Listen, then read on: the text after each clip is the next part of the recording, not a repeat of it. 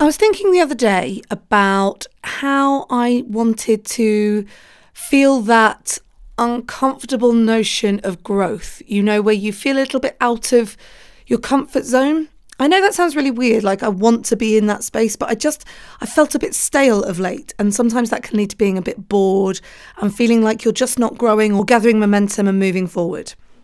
So I started to wonder, what is it that would actually grow my comfort zone? Where am I going to push myself? And I wrote a list down in my journal and I got really excited.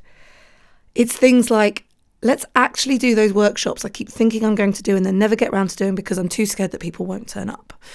And let's really go for it. So let's do 8 in a row.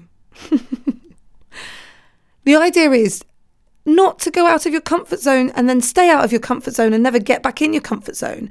The process goes, get out of your comfort zone and then allow the comfort zone to grow around you. So you get better at being scared and you get better at doing those things that you thought you would never be able to do.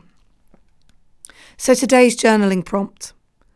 Head to your journal, open up the book and think, right, and I want you to write down 5 things that will push you outside of your comfort zone, whether that be in your business, in your relationships, in your life, in your play, in your fun, in your house. Anything that is going to push you and grow you, and see how you feel about it once it's written down in front of you. This is your Everyday Positivity. My name's Kate Cocker. I hope you've had a fantastic weekend. I will be here with you tomorrow to set you up for another great week.